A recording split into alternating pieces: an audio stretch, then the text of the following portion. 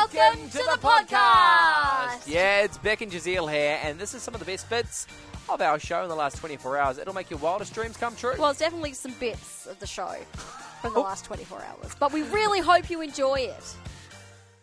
You're on 98.5, it's Drive with Beck and Jazeel. What a pro. Guy's a pro. Yeah, I can be a pro. And it's time for I'm a Pro. This is where we have a look at different people from around the world with very unique jobs, and today is no different. Joining us today, it is a qualified animal naturopath, Dr. Neil Lowe from Holistic Pet Vet. Dr. Neil, how are you going? Good morning, Jazeel and Beck. I'm very well, thank you. Welcome to the show. Now, when Jazeel first told me that he met an animal naturopath, I was like, what? What is that? So, we may be a little naive. We didn't know this was a thing. So, can you talk us through what it involves?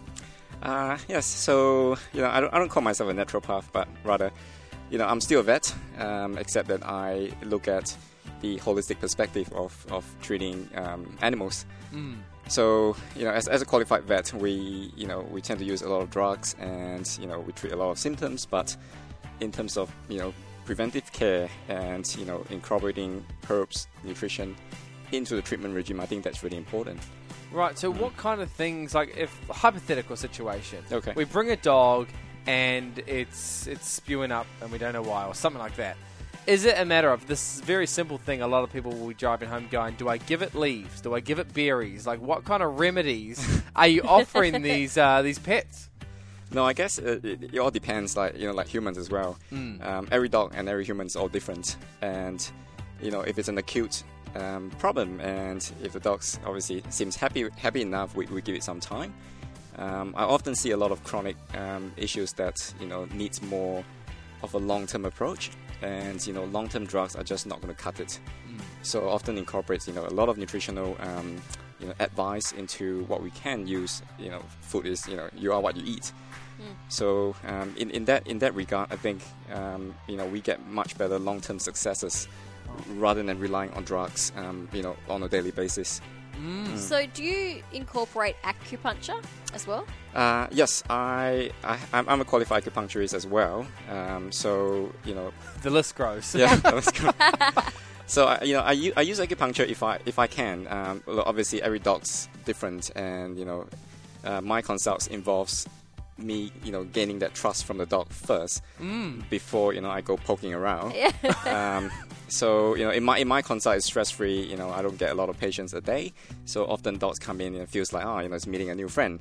And I often have needles hidden under my sleeves. Yeah. So pat needle. Yeah, pat needle. But look, every dog's different, so I just depend if it's too stressful. I don't try to be too funny about that, or try to force the therapies on. But if the dog's happy to to let me examine and there's not a lot of stress involved, then I'll certainly use acupuncture.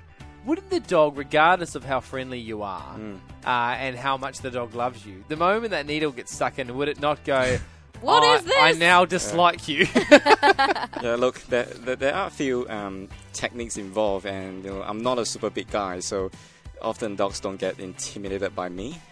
And when we talk about acupuncture, there are certain points that I use as calming points, or permission points, I call it. So I often start off with these points, and points that are less invasive, less painful, and I just build from there. Wow. Yeah. So if they let me do 10 needles, then I'll do 10, and if I can push to 15, I'll do 15. But look, some dogs I can only do 3 needles, and I think if that's enough for me, and they're backing off. It's like, okay. We'll talk about we talk about herbs, we talk about food, and see what we can utilize as our tools, and not just tablets, or injections and things like that, which are often very, very short acting as well. Wow. What are some of your favourite aspects of working holistically with animals? Yeah, I guess as a vet, I was never trained to see the holistic side of health. Coming down this path, it's come a long way. I certainly can utilize both, Eastern and Western knowledge, medicine, to basically get the best out of this individual.